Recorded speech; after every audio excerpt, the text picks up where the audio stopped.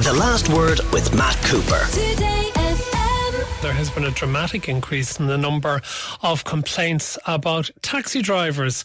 This according to the National Transport Authority annual review. Vinny Kearns, Chief Executive of NXT Taxis, is with us.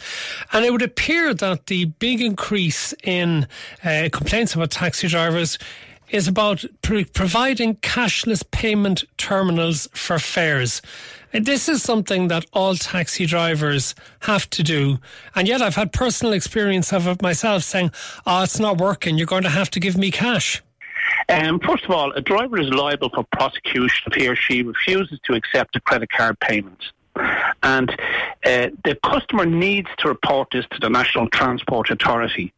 You know, the majority of large taxi companies have been accepting credit card payments since the early 2000s, but there are quite a significant number of drivers currently refusing to accept credit card payments, opting all the time to try and receive cash. It's the customer that has to make the complaint, and it will be followed up if the Transport Authority is made aware of it. Okay, but what happens if you end up in a dispute in a taxi with the taxi driver who's insisting on cash? I know it's not very nice to be in a dispute, and people want to try and avoid disputes at all costs. But simply all they have to do is ask for a printed receipt, pay in cash, ask for a printed receipt which comes from the taxi meter, and that will give the National Transport Authority the means to actually follow up and identify the driver in question. Because then it seems the other second most common category of complaint related to the conduct and identification of drivers. Now, can this happen when you have particularly various drivers sharing the use of a taxi? Well, there are very, very few taxis now that are more than one driver. Most taxis have where 20, 30 years ago, you often had 2, sometimes 3 drivers on a car. Today, the majority of drivers are single owner drivers or a renter driver. And so if somebody else is driving it, first of all, we need to verify, is that driver insured to drive it? Is he licensed to drive it? And the only way that, we can really address that is to have an increase in policing of that. Okay. And also then in relation to the conduct of drivers, what sort of misconducts have been reported? Most of any of the misconducts that I've heard relate to general bad manners and that. And yet again, it's not acceptable.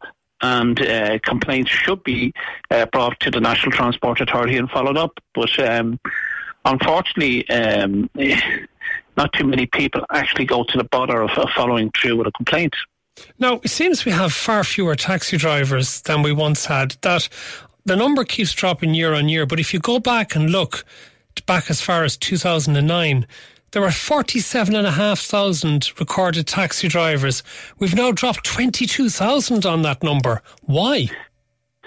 Well, first of all, when you have the likes of the Taoiseach stating that there's a possibility that private cars will be permitted to operate Uber-like and operate the streets as taxi drivers. Sorry, when was that said? That was said only last year. But sure, it hasn't happened, and it's always, even though Uber have a headquarters down in Limerick, it's never happened. So why would you really be worried that it would happen? Well, Matt, when you hear somebody, a high-profile political leader, making a statement like that, it sends shockwaves through the industry.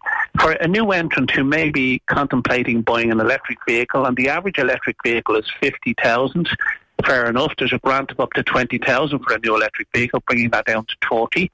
And then you have a new entrant insurance, probably anywhere between 10 and 15,000. It's a significant investment, and it's not an investment that's likely to be made in an environment that's not proven to be secure. So really, if we had some form of a roadmap, and I'm shouting this for a long time, say a 5-year roadmap from the National Transport Authority stating what their plans are for the industry, how they're going to make it more secure, how they're going to make it safer, well then yes, it would encourage new entrants into the business. And then you have to look at applicants now. It's a paper trail at the moment. You make your application through your local Garda station. So all applications for anything nowadays should be online.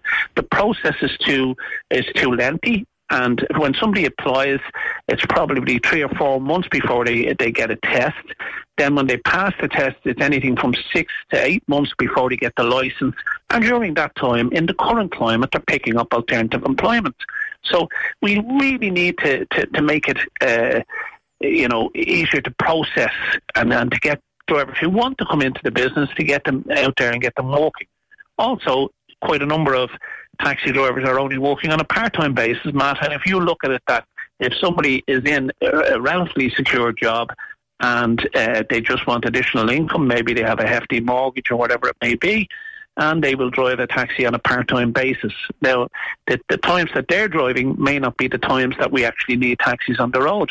So, yes, I'm agreeing with you. There is a shortage of drivers at the moment, but, new applicants are coming in, and they're coming in good numbers at the moment, but they're not showing actually on the street. So drivers are getting licences, but they're not necessarily using them and out there working as taxi drivers. Thank you very much, Vinny Kearns. The Last Word with Matt Cooper. Weekdays from 4:30. Today.